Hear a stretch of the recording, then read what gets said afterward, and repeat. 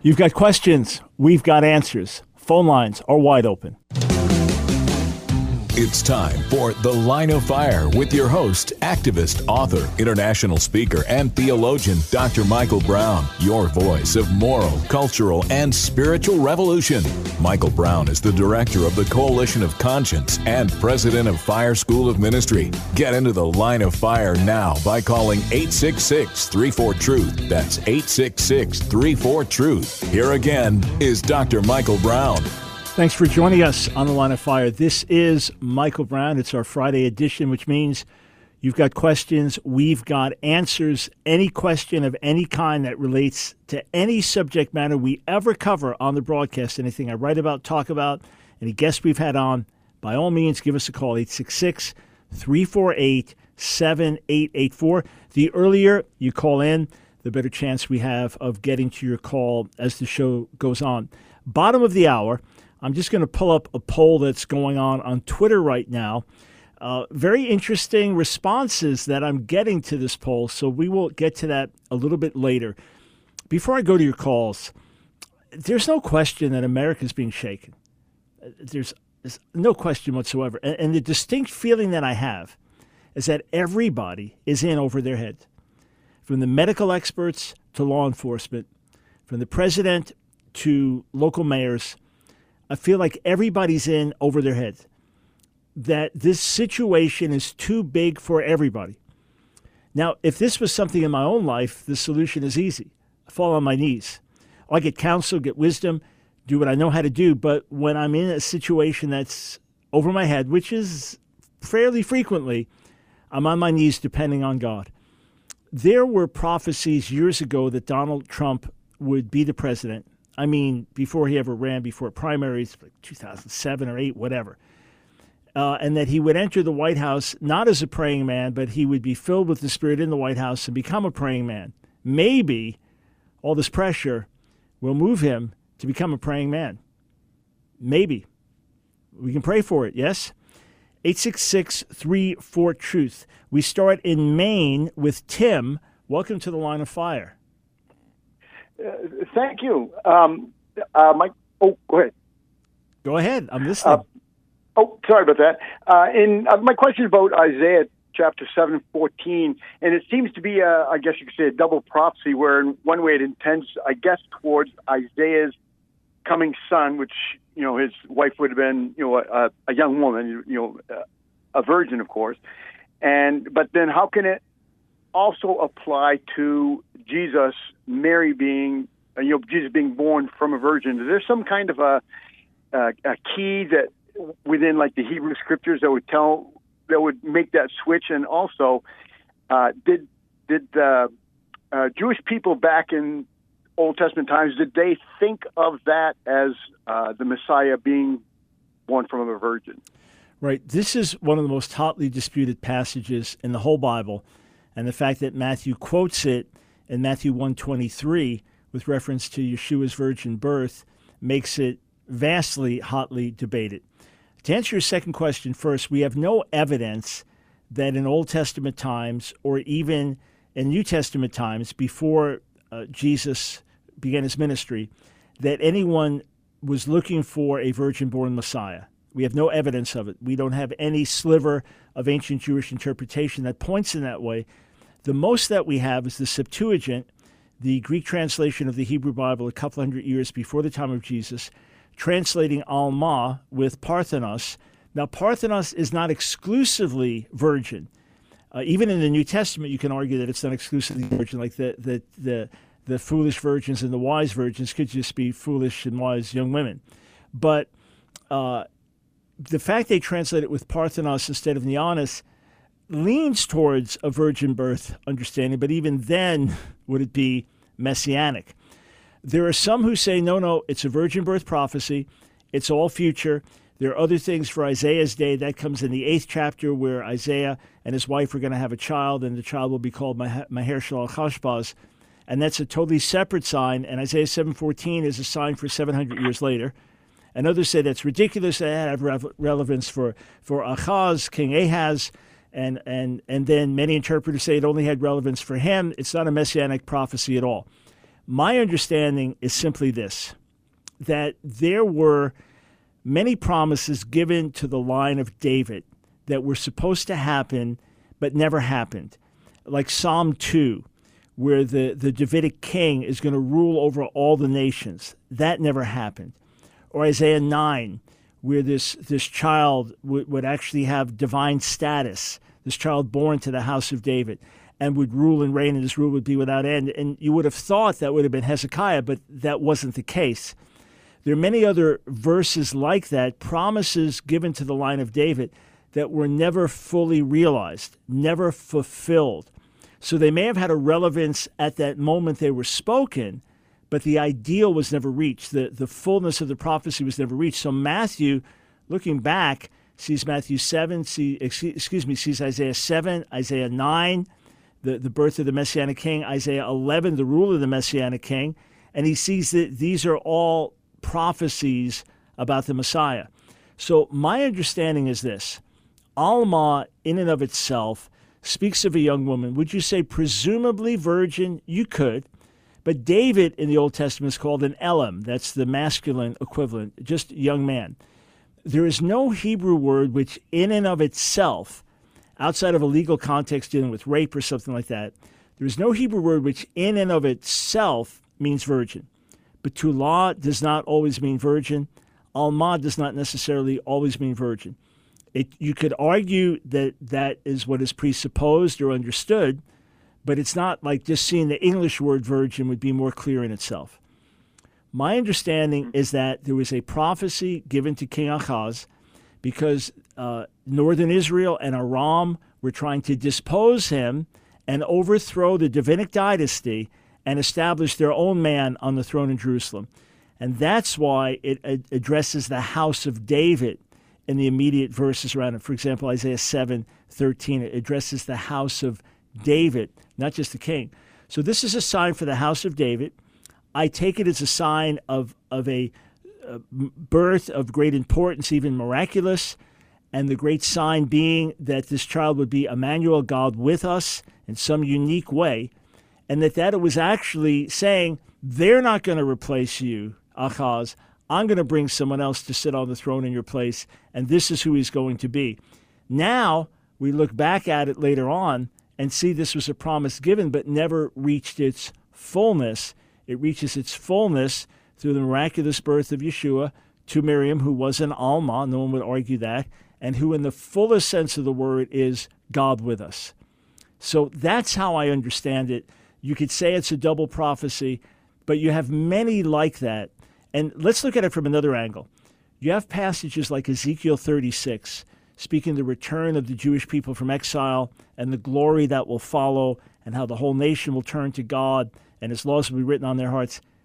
Did that happen when they came back from Babylon? No, they came back, but the rest of it didn't happen.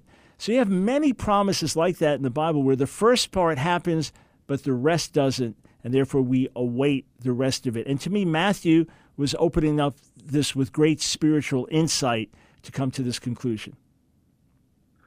Okay, so then it sounds like some of the prophecies, you're not saying that in the Old Testament entirely, you're not saying they're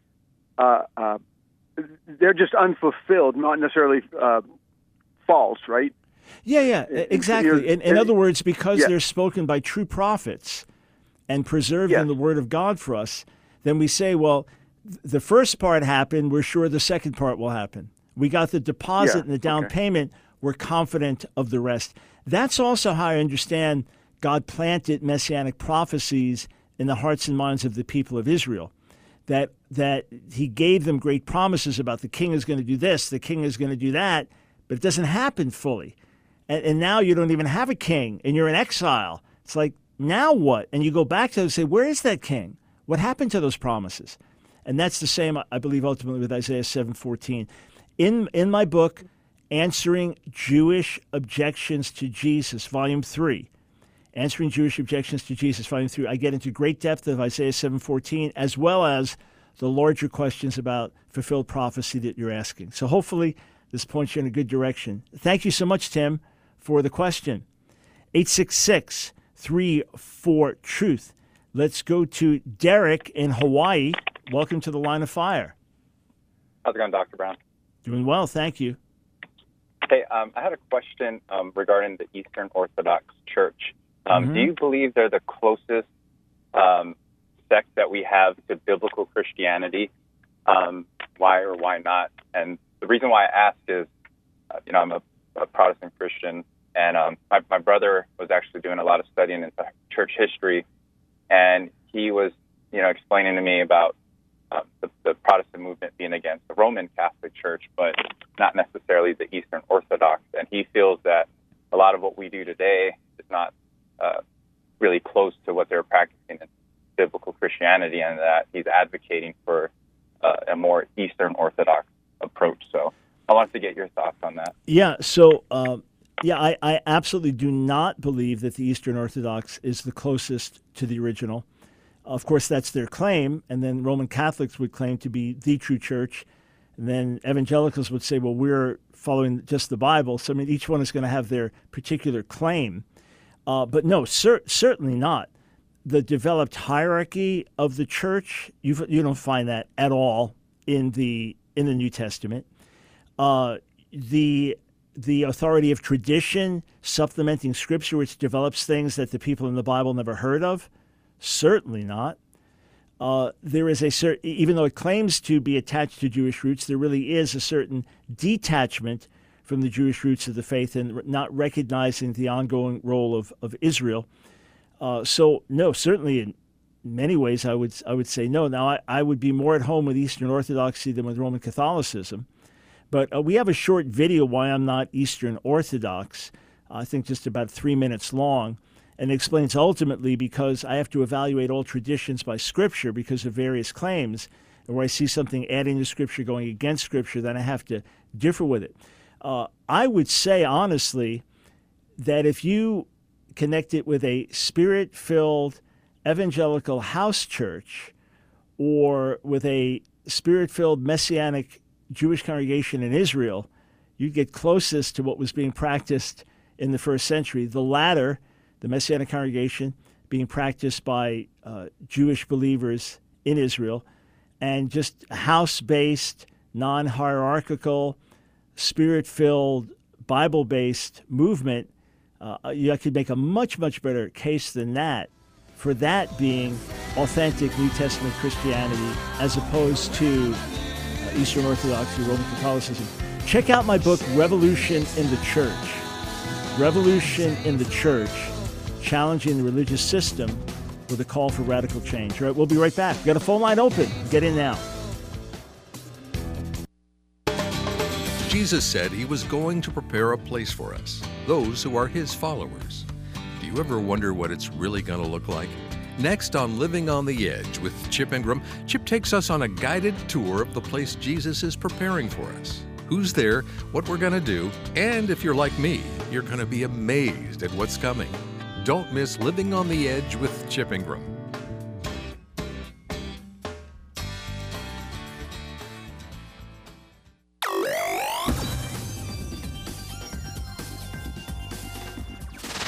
Number, please. Hello?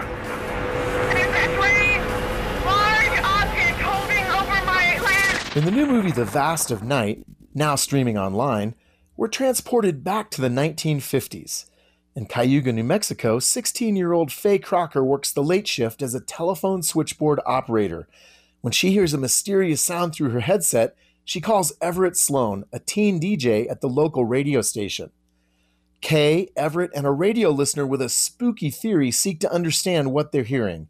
The result? A slow-burning UFO thriller. Some profanity and teen smoking earned this flick its PG-13 rating, so we're giving The Vast of Night a 3 out of 5 for family friendliness. Read the full review at PluggedIn.com/radio. I'm Adam Holtz for Focus on the Family's Plugged In Movie Review. When the going gets tough, when the odds are stacked against us, it's important to maintain our godly character, but it's also when that's the most challenging. This week on A New Beginning, Pastor Greg Laurie helps us learn from a godly leader named Nehemiah. Join us for inspiration and instruction this week on A New Beginning.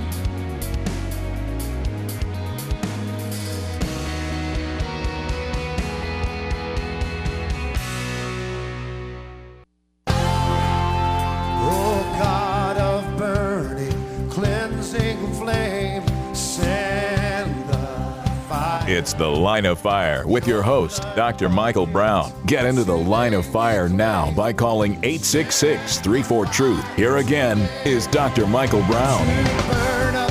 Welcome to the Line of Fire. Michael Brown, delighted to be with you. Let's get my screen clear here. Actually, the video, why I'm not Eastern Orthodox, was not an attack on Eastern Orthodoxy, by the way, just explaining why I'm not. That will actually be posted in a few days. And Monday, we are going to play a special interview for you, that was recorded May 14th with Shane Claiborne, Christian activist, red letter Christian Trump opponent, Shane Claiborne. I think you'll find it to be really interesting as we talk candidly but graciously. So that is going to air, God willing, on Monday.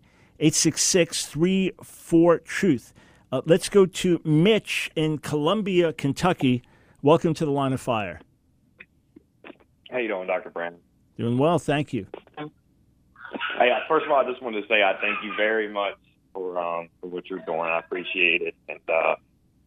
And before I even found you, I pretty much had the same exact ideology on Christ as you, and I think it's awesome. But great. My question for you is, I come from, I started off being a Christian in an old school Pentecostal church, and always gifts of the Spirit were moving. It was awesome. I loved it. But ended up having to leave years later because it was always preached that you were not truly saved unless you spoke in tongues. It was only the one specific gift, and they would use verses. I even got a pamphlet here from the church, pretty much that everybody spoke in tongues, like Jews, Gentiles, like Jews in Acts 2:1-4, the Samaritans in Acts 8:15-17, the Gentiles Acts 10:44-48, the religious Acts 19:1-6. And I want Scripture to be able to back up my side that you can still be saved without speaking. I know the Holy Spirit fell upon John when he was in the womb, and he, obviously that the baby bounced around. To them, that's not evidence because we didn't have the Comforter. My argument is the Holy Spirit was always God. He always was. So there's evidence, but I know I've been kind of rambling on. So no, good, Mitch. Number one, you're going to be the one to teach me how I can help draw my brothers and sisters closer. And I've been dying to call and ask you this question. And I'm sure glad thing. I have the opportunity to. But glad to help, Mitch. So let me jump in and answer that. Number one, Acts 8 does not mention speaking in tongues. Doesn't say a word about it. Okay, just to be clear, it does say that they were filled with the Holy Spirit, and Simon saw it, but it does not say they spoke in tongues. That's just the first point. Yeah. And they were saved already.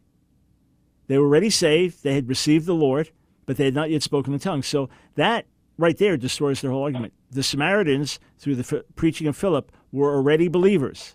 They were already saved, but they did not yet have the Holy Spirit.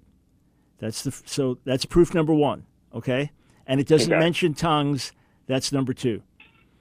In terms of Acts 19, if you automatically received the Spirit and spoke in tongues when you were saved, why does Paul ask them, did you receive the Holy Spirit when you believed? Why does he have to ask them that? If everyone, the moment you're saved, receives the Spirit, it doesn't say he led them to Jesus and they were saved.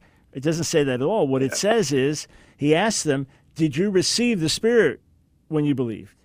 No, we didn't even hear about this. Oh, okay, so now he's got to teach them the rest. And it doesn't say they're religious. It's just they had only heard the message of Jesus through John the Immerser, John the Baptist. And then it mentions tongues and prophecy. So maybe you have to prophesy also. So that's another thing that goes by the wayside. Then Paul, specifically in 1 Corinthians 12, at the end of the chapter, says, do all speak in tongues? And it says, no, not all speak in tongues. Now, they can be interpreted in different ways, but if you're just trying to push back against them, why is he asking? No, not all speak in tongues. So that is yet another thing that goes against their teaching. And also, if tongues is the evidence of salvation, why does he tell saved people don't forbid speaking in tongues at the end of 1 Corinthians 14? In other words, if tongues comes with salvation, why is he telling saved people, don't forbid tongues? Because obviously tongues was something additional. Tongues was something extra. And some thought it was wrong or out of order. He said, no, don't forbid it. So the fact is, in Acts 10, they are saved before they are baptized in water. In other chapters, they are saved before they are baptized in the Spirit. So it'd be great if everyone was filled with the Spirit and everyone spoke in tongues. That would be wonderful. But that is not salvation. It's not the key to salvation. It's not the evidence of salvation. And nowhere is it taught in the Bible to be the evidence of salvation. And all that does is put people under tremendous pressure to make believe they're speaking in tongues or something like that, or try to work it up. So it's unbiblical and it's unhealthy. Yeah, I mean, I've always used, when Paul tells us that God will give, in his accordance, each individual their gift. And they say, yes, I believe that also, but that's not being, quote, baptized in the Spirit. And I still love those people, and it's, those people brought me to Christ, right. But it's a hinge point. And it's, it's a serious error. It's a serious error that they have, Mitch. And because of that, they become very exclusive. And that's the big issue. It's one thing to say, hey, we differ on this. In my understanding, the baptism of the Spirit is subsequent to salvation, and everyone should seek it. And the most common outward evidence of it is tongues. But others would say, no, you're baptized in the Spirit when you're saved, but God doesn't give tongues to everyone. All right, we can differ on that. That's fine. But when people make it, like you say, a hinge point or a hinge point of fellowship, that's when it crosses a dangerous line. Hey, Mitch, God bless you. Stay in the Word. Keep walking in the Spirit. 866-34-TRUTH. We go to David in Tewksbury, Massachusetts. Welcome to the Line of Fire. Hey, Dr. Brown. It's good to be on. Thank you. I had a question. And it actually was very similar to what the last person just brought up. Mm-hmm. But I have two questions, actually. So my first question is in John 22, and this might be a simple answer, but I brought this up to somebody and they kind of differed with me on it. And in John 20:22, mm-hmm. And it says that that Jesus spoke, and he breathed on them, and the Holy Spirit. He breathed on them and said, receive the Holy Spirit. Right. Yeah. So were they saved in that moment? I believe they were saved. I believe they were saved before that, but they were then either indwelt by the Spirit at that moment, which they had not been before. Remember, people in the Old Testament were saved. They were justified by faith, right? They didn't have everything we have, but they're still people justified by faith, just as we are. Abraham is the father of believers, right? Jew and Gentile. Yeah. So they were saved. Were they indwelt by the Spirit? No, because Jesus says a few chapters earlier, he is with you, but he'll be in you, the Holy Spirit. So either at that moment they were indwelt by the Holy Spirit, or that was symbolic of what was going to happen a few weeks later when they would receive the Holy Spirit at Pentecost and speak in new languages.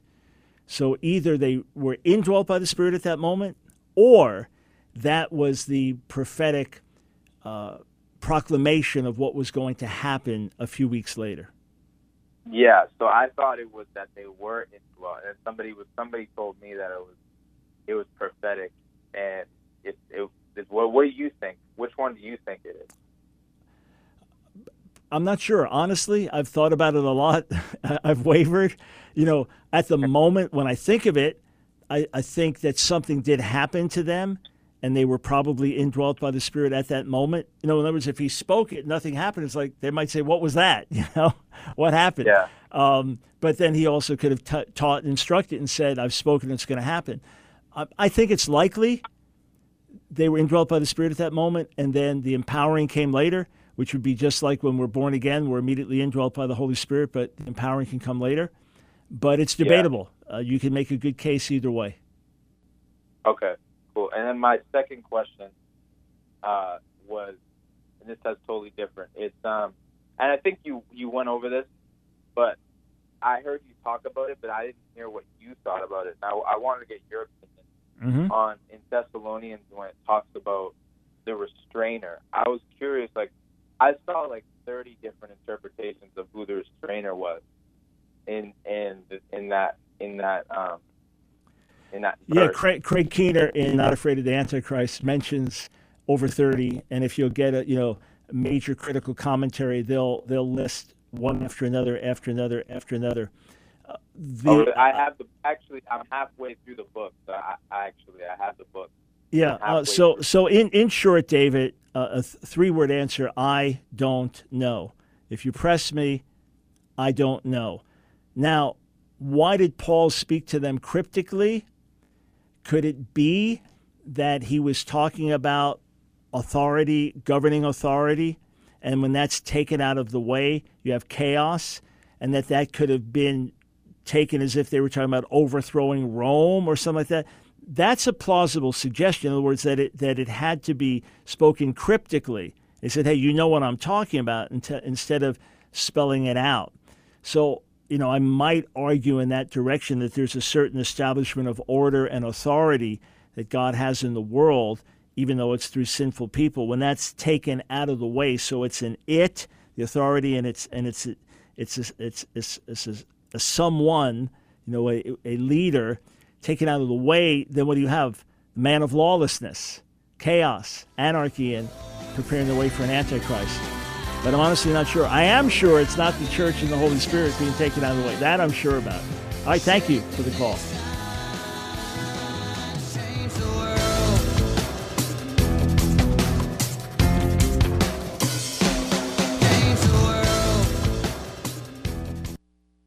Here's Dr. Robert Jeffress with today's Pathway Minute. Have you ever had people ask you about capital punishment? Well, why is it those of you fundamentalist Christians who are so big against abortion, why don't you have the same feeling about capital punishment? If you believe in the sanctity of life, don't you believe in the sanctity of all life? What do you think about Texas executing those hundreds of criminals? I've been asked that all week this week. And I point people always to Romans 13. The Bible says individually we're never to return evil for evil. But government is an extension of God's rule, and God gives government the power of the sword to execute judgment, the ultimate judgment, against those who practice evil. My point here is that government is not divorced from God in Scripture. Government is an agent of God to accomplish His purpose. Today's Pathway Minute is provided by your station and Pathway to Victory. To hear the Bible teaching of Dr. Robert Jeffress, go to ptv.org. Hi, I'm Johnny Erkson Tada. I once heard a Bible teacher describe Jesus' miracle of turning water into wine as one of highest quality and quantity.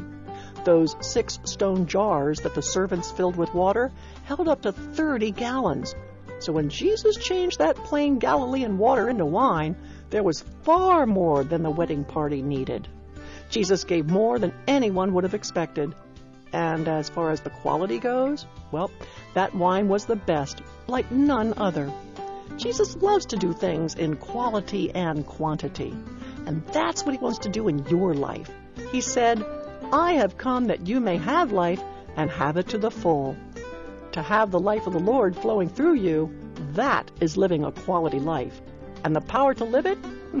Friend, today you've got it to the full. Celebrate His quality and quantity in your life today. This is a Love Language Minute with Dr. Gary Chapman. A listener writes, Gary, I'm a dating single mom of 3 kids, and we're talking about marriage. How do I approach her children with this? Should she do it, or should I talk to them first? By all means, the biological parent should talk with the children. They have a bond with her, an emotional bond with her that you don't have. So she should talk to them about the possibility of marriage. Let them have their response. Now, you need to be kind to them. You need to answer any questions they might ask you. You need to let them know that you love their mother. But she must be the spokesman, because they're far more likely to receive the message coming from her than coming from you. That's Dr. Gary Chapman, author of the best-selling book, The 5 Love Languages. For more information or helpful resources for your relationships, go to 5lovelanguages.com. Fire we want, for fire we plead. It's The Line of Fire with your host, Dr. Michael Brown. Get into the Line of Fire now by calling 866-34-TRUTH. Here again is Dr. Michael Brown.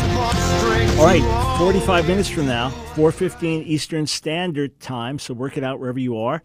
4:15 Eastern Standard Time, so less than 45 minutes from now, we'll be back on our YouTube channel, Ask Dr. Brown, AskDr Brown, with our weekly exclusive Q&A chat. So join me then, especially if you can't get through now. You can ask your question without having to call. So that'll be on the Ask Dr. Brown YouTube channel. Okay, before I go to your calls, 866-34-TRUTH. You've got questions, we've got answers. I posted a poll last night about 11:30. Posted it on Twitter. And I asked the question, what's your feeling now about the coronavirus shutdown? Do you think it was necessary and right? It's choice one. You think it was somewhat of an overreaction? Choice two. Choice three, you think it was a big mistake, but well-intended? Or do you think it was a big mistake, but intentionally planned by forces hostile to the nation? Interestingly, the lowest response, we got 937 votes so far. The lowest is necessary and right. Isn't that interesting? Only 16.9%. Wow. And then next lowest, very slightly, well-intended big mistake, then that's 26%, then evil-intended big mistake, 26.8%, and then an overreaction, 30.3%. But notice that almost 53% say big mistake. And out of that, half say, roughly half, well-intended, others evil-intended. Interesting. Very interesting, isn't it? So anyway, just wanted to mention that to you. And get back to the phones. We go to Carlo in San Diego. Welcome to the Line of Fire. You're on the air. Hey, Dr. Brown. How you doing? Good. So, my pastor right now, he's actually a professor at a seminary, and he's well studied, in Greek and Hebrew. So I come from a Pentecostal background like yourself. Yeah. But he's a partial cessationist, kind of like your brothers that disagree with you, Justin Peters, John MacArthur. So how do you approach somebody that's just more theological than you? It's hard to tell them, somebody who's well studied, well, the Holy Spirit and the Word is revealing this, when they won't accept that. They want this full theological breakdown. I just use the Bible for them. I just use the Bible. Yeah. The Bible is 100% against their position. I believe it is impossible to defend a cessationist position just using the Bible. If all you use is the New Testament, it's clear that the gifts are here until Jesus returns. It's clear that the power of the Holy Spirit should be in demonstration. It's clear that we should expect to see healing when we lay hands on the sick. It's clear that there should be ongoing prophecies. Nowhere does it say it should stop. To the contrary, Paul says, eagerly seek prophecy. Don't forbid tongues. And you have to say, okay, I'm just going by the Bible. Just show me where that stopped. Show me who changed that. It never says it. Jacob, the 5th chapter. If anyone sick, the elders of the congregation lay hands. Who changed that? Where did that stop? The need for the power of the Holy Spirit, that a witness must be in the power of the Holy Spirit. Where did that stop? Acts 2, the outpouring is on all flesh for all time until Jesus returns, the entire period of the last days, and it includes prophecy. And so who changed that? Do you have my book, Authentic Fire? I do. All right, so review the chapter, Sola Scriptura, and therefore charismatic. So let's not even worry about the Pentecostal church today or this church down the block. Let's just use the Bible, okay? Let's just use the Bible. And when you go through that, when you go through that, then you have massively the upper hand. You don't have to talk about what God's doing all around the world and all the miracles taking place and the hundreds of millions who've been touched by the Spirit around the world. You don't have to bring that up. All you have to say is, let's just go by what the Bible says. Dr. Brown, I think it's kind of like what you mentioned before. I left my Pentecostal church because of abuse as well. when somebody kind of had this higher gift where you saw that something was working, there was also that spiritual abuse of, well, you're not doing this. This is not enough. You need to work this gift. And it became so exhausting that when you hear somebody like a Brother MacArthur or Justin Peters, you're like, man, it just sounds more sound. There's not all this pressure on me coming like from this side. And I think that's what makes it more appealing. Not that the gifts have stopped. I think sometimes it's the abuse and the hurt that we do to ourselves. Right. But bear in mind, John MacArthur and Justin Peters do not believe in prophecy for today, do not believe that they're valid tongues today, do not believe gifts of healing are normative. Justin would say God in his sovereignty can heal, and he rejoices when that happens, but that these things are not normative. So they are cessationists for sure. You wouldn't call them partial cessationists. They are cessationists. But, look, to me, when I tried to get away from my Pentecostal roots in the late 70s and early 80s, and with my hyper-intellectualism and theological pride, two things pulled me back. First, when I would really press into the Lord and spend quality time with him, it would be very natural to speak in tongues, and it was a very intimate experience in God, but that was secondary. The bigger thing, it was the Bible.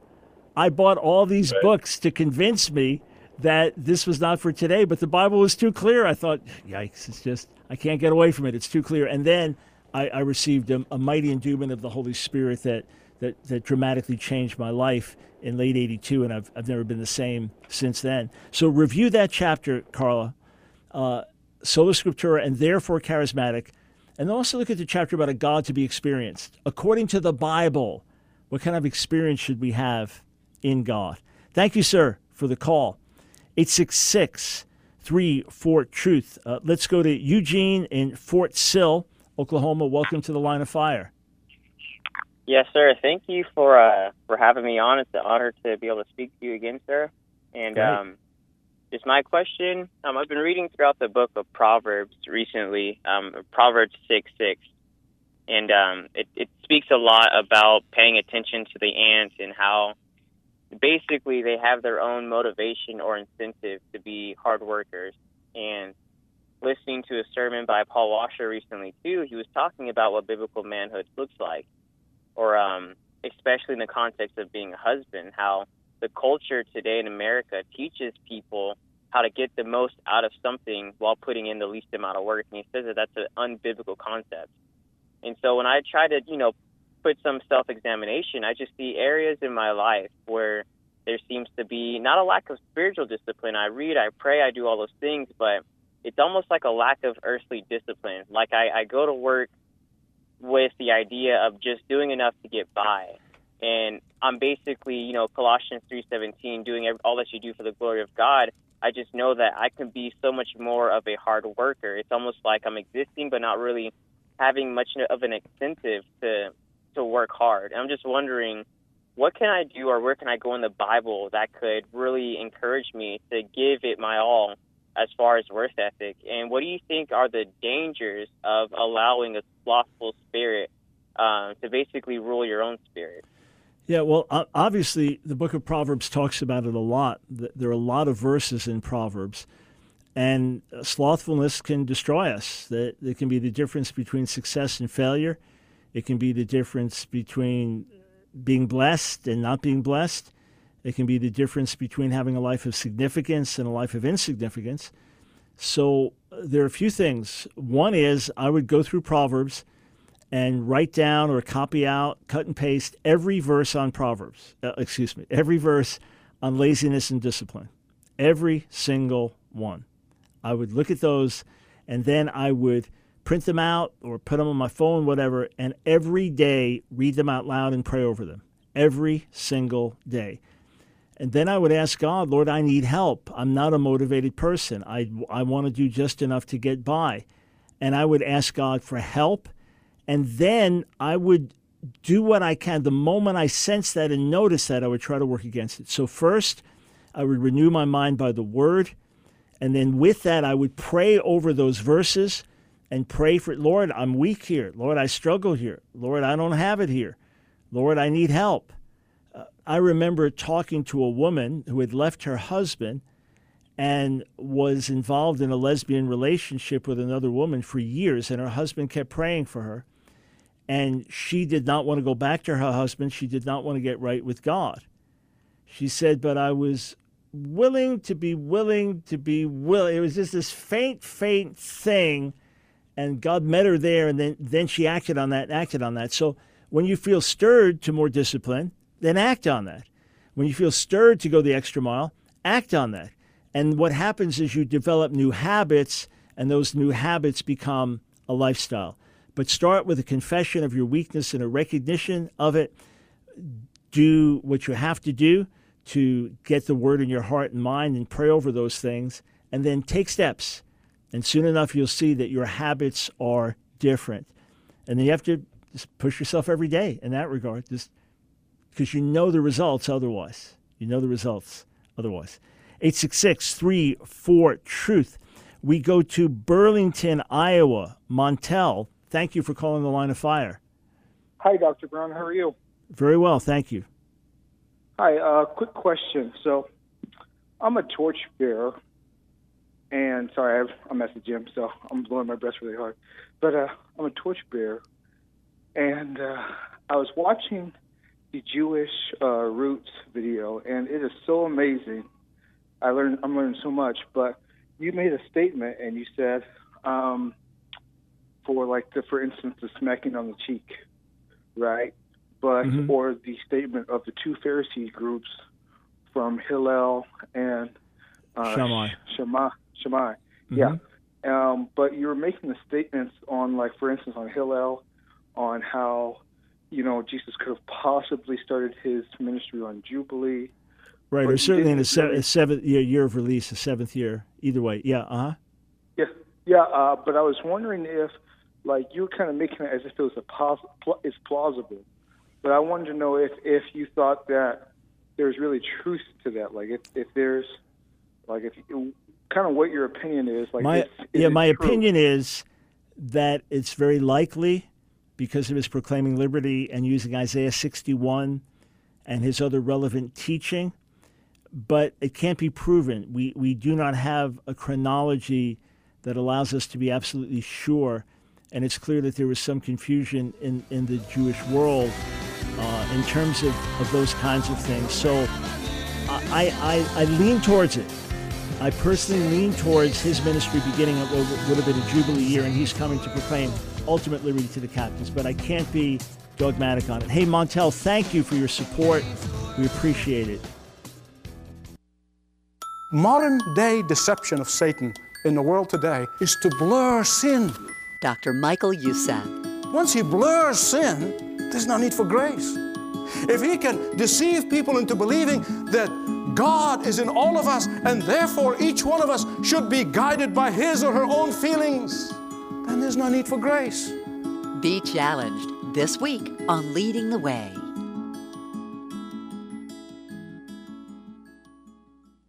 Modern day deception of Satan in the world today is to blur sin. Dr. Michael Youssef. Once he blurs sin, there's no need for grace. If he can deceive people into believing that God is in all of us and therefore each one of us should be guided by his or her own feelings, then there's no need for grace. Be challenged this week on Leading the Way.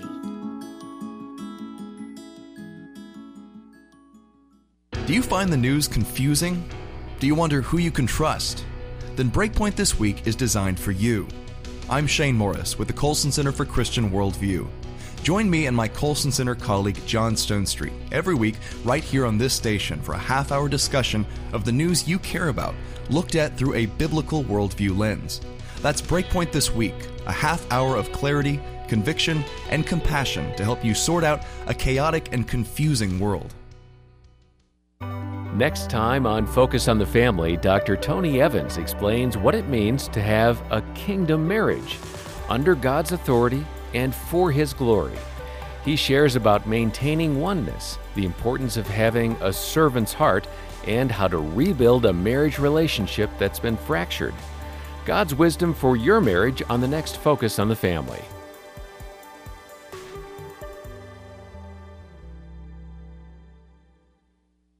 It's The Line of Fire with your host, activist, author, international speaker, and theologian, Dr. Michael Brown. Your voice of moral, cultural, and spiritual revolution.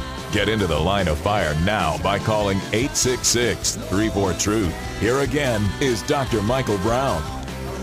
Thanks, friends, for joining us on The Line of Fire, 866-34-TRUTH. Wantel just referenced being a torchbearer. Those are monthly supporters who help us with $1 a day or more per month, so $30 or more per month. And they are the backbone of what we do in so many ways. So thank you for standing with us and helping us do what we do, helping us reach others, which is why we're here. Every month as a torchbearer, you have access to exclusive video material. So we make thousands of videos available to the general public, but then we have exclusive content for our monthly supporters and our Patreon supporters, those helping with $10 or more per month. We also send you a new audio message every month. We also send you an insider prayer letter to let you know what's going on in key updates. You also get a 15% discount in our online store. So if we've been a blessing to you, why not become a torchbearer? And I believe as you sow in and help us touch America, spark revival in the nations, and bring the gospel to the Jewish people, I believe God will bless you for doing that in many, many ways as well. 866-34-TRUTH. Let's go to Michael in San Francisco. Thanks for calling The Line of Fire. Hey, Dr. Brown. Thanks again for taking the call. I appreciate it. You're welcome. So my question is, our church is going through Daniel, and this has always been on the back of my mind, but my pastor was really hitting on the fact that these prophecies, the interpretation of the dreams, for example, the statue made out of gold, bronze, iron, and then stone, how these were prophetic, truths that pointed to something that actually did happen later on in Israel's history. So, for example, like the empire of the Medes and the Persians were prophesied in the dream as the feet of the statue. And later on, my pastor also talked about how the Persian Cyrus, no one, history does not record there being a Cyrus in this particular time until recently, where it turned out that there was a Cyrus ruling in, I guess, the Persian, maybe the Persian stead, in Israel at the time. So, but my question is, I've tried to discuss this with other people who said, well, we have absolutely no idea because the Old Testament documents that we have are, hundreds of years after the fact. So these could have been redacted, and therefore, someone looking back in history, writing Daniel, said, okay, this is what happened. So basically, under false pretenses, it is a prophecy. They were just recording history. Is there any truth in that, or do we have? I know we don't have the originals, but what's a way to address this? Right. So the first thing is, of course, we don't have for any book of the Bible, we don't have original copies. What we have is manuscript copies after manuscript copies after manuscript copies after manuscript copies. The arguments about Daniel, it's kind of funny. On the one hand, they claim Daniel must have written it in the 2nd century because he got so many things accurately. So the 2nd century before Jesus, he must have written it then and was looking back and just creating it as if it was prophecy. And others say, well, he must have written it then because he got the other things wrong, like Daniel 6, he mentions somebody we never heard of and so on. And it's like, well, did he get it right or did he get it wrong? I mean, that's kind of the funny thing. We know that Daniel was included in the Septuagint, so at least 150 years before Jesus, this was included in the Septuagint. Now, the Septuagint also includes other books, which we call apocryphal books, but we know it predates that for sure, and it's being translated into Greek. So there was an original translated into Greek. Fragments are found at among the Dead Sea Scrolls, so that's another positive indication. Studies have been done on the Aramaic of Daniel. Gleason Archer did studies on it, and another gentleman, Stefanovich, the Aramaic of Daniel in the light of Old Aramaic, did studies of this and argued that the Aramaic of Daniel is an older Aramaic. In other words, would vindicate a date being written in the 6th century BC. Now, you could theoretically say that someone wrote in an antiquated way, like me writing in King James English today. You could make that argument, but once we add the Aramaic of the Dead Sea Scrolls, we could really kind of look and say, okay, this is an earlier Aramaic. That was the conclusion of Gleason Archer as well.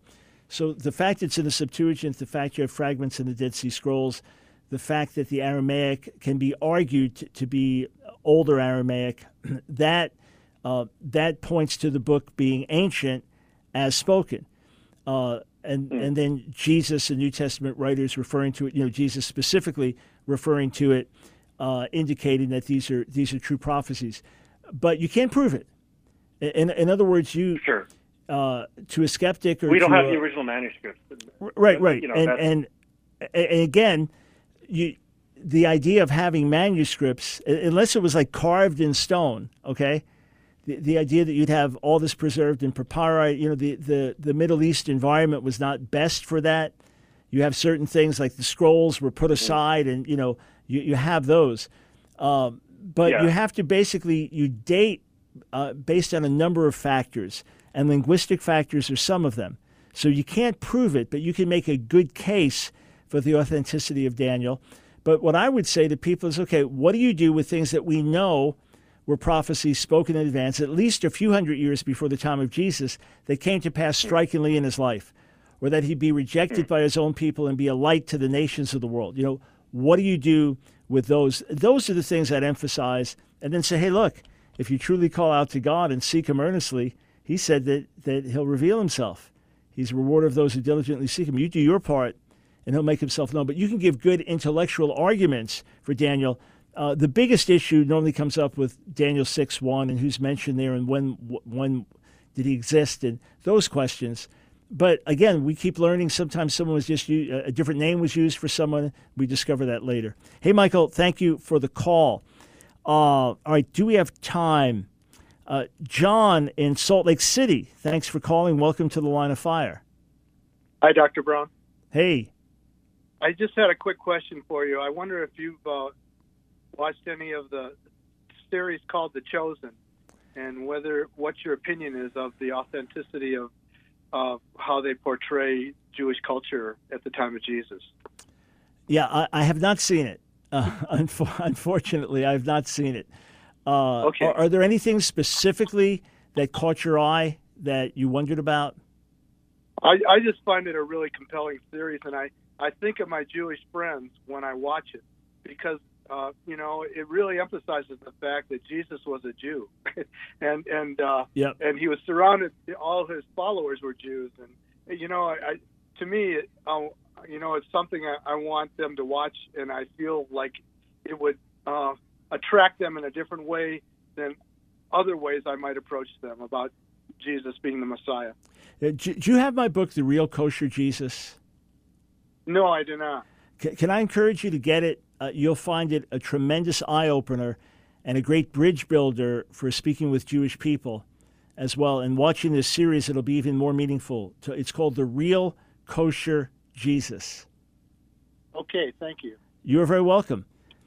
Okay, we've got time. Holly in Seattle. Time is short, so please dive right in.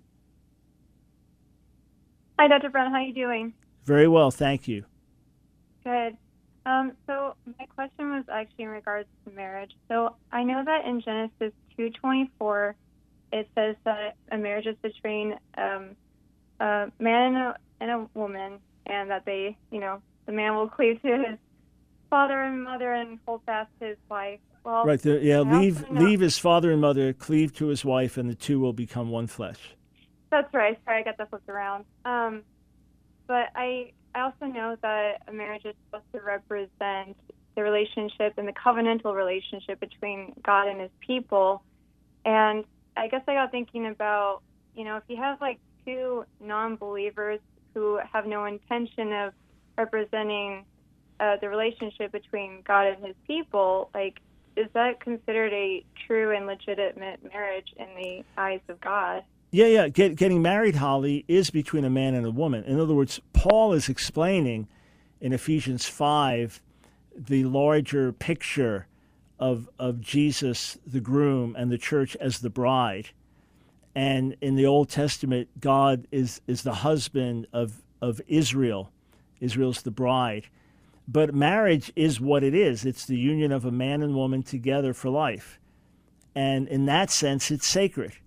Even if it's completely secular in front of a judge, in God's sight, when those two people come together with the intention of marrying, then they are then joined together. And that same word, what God has joined together, let no one separate. So even a secular wedding would still, once it's consummated, is still, in that sense, God joining people together. They may not understand the full significance of it or the spiritual meaning of things, but it's still something sacred. Marriage in itself is still something sacred. Hey, out of time, but thank you for the call. All right, listen, friends, 15 minutes from now, I'll be right back.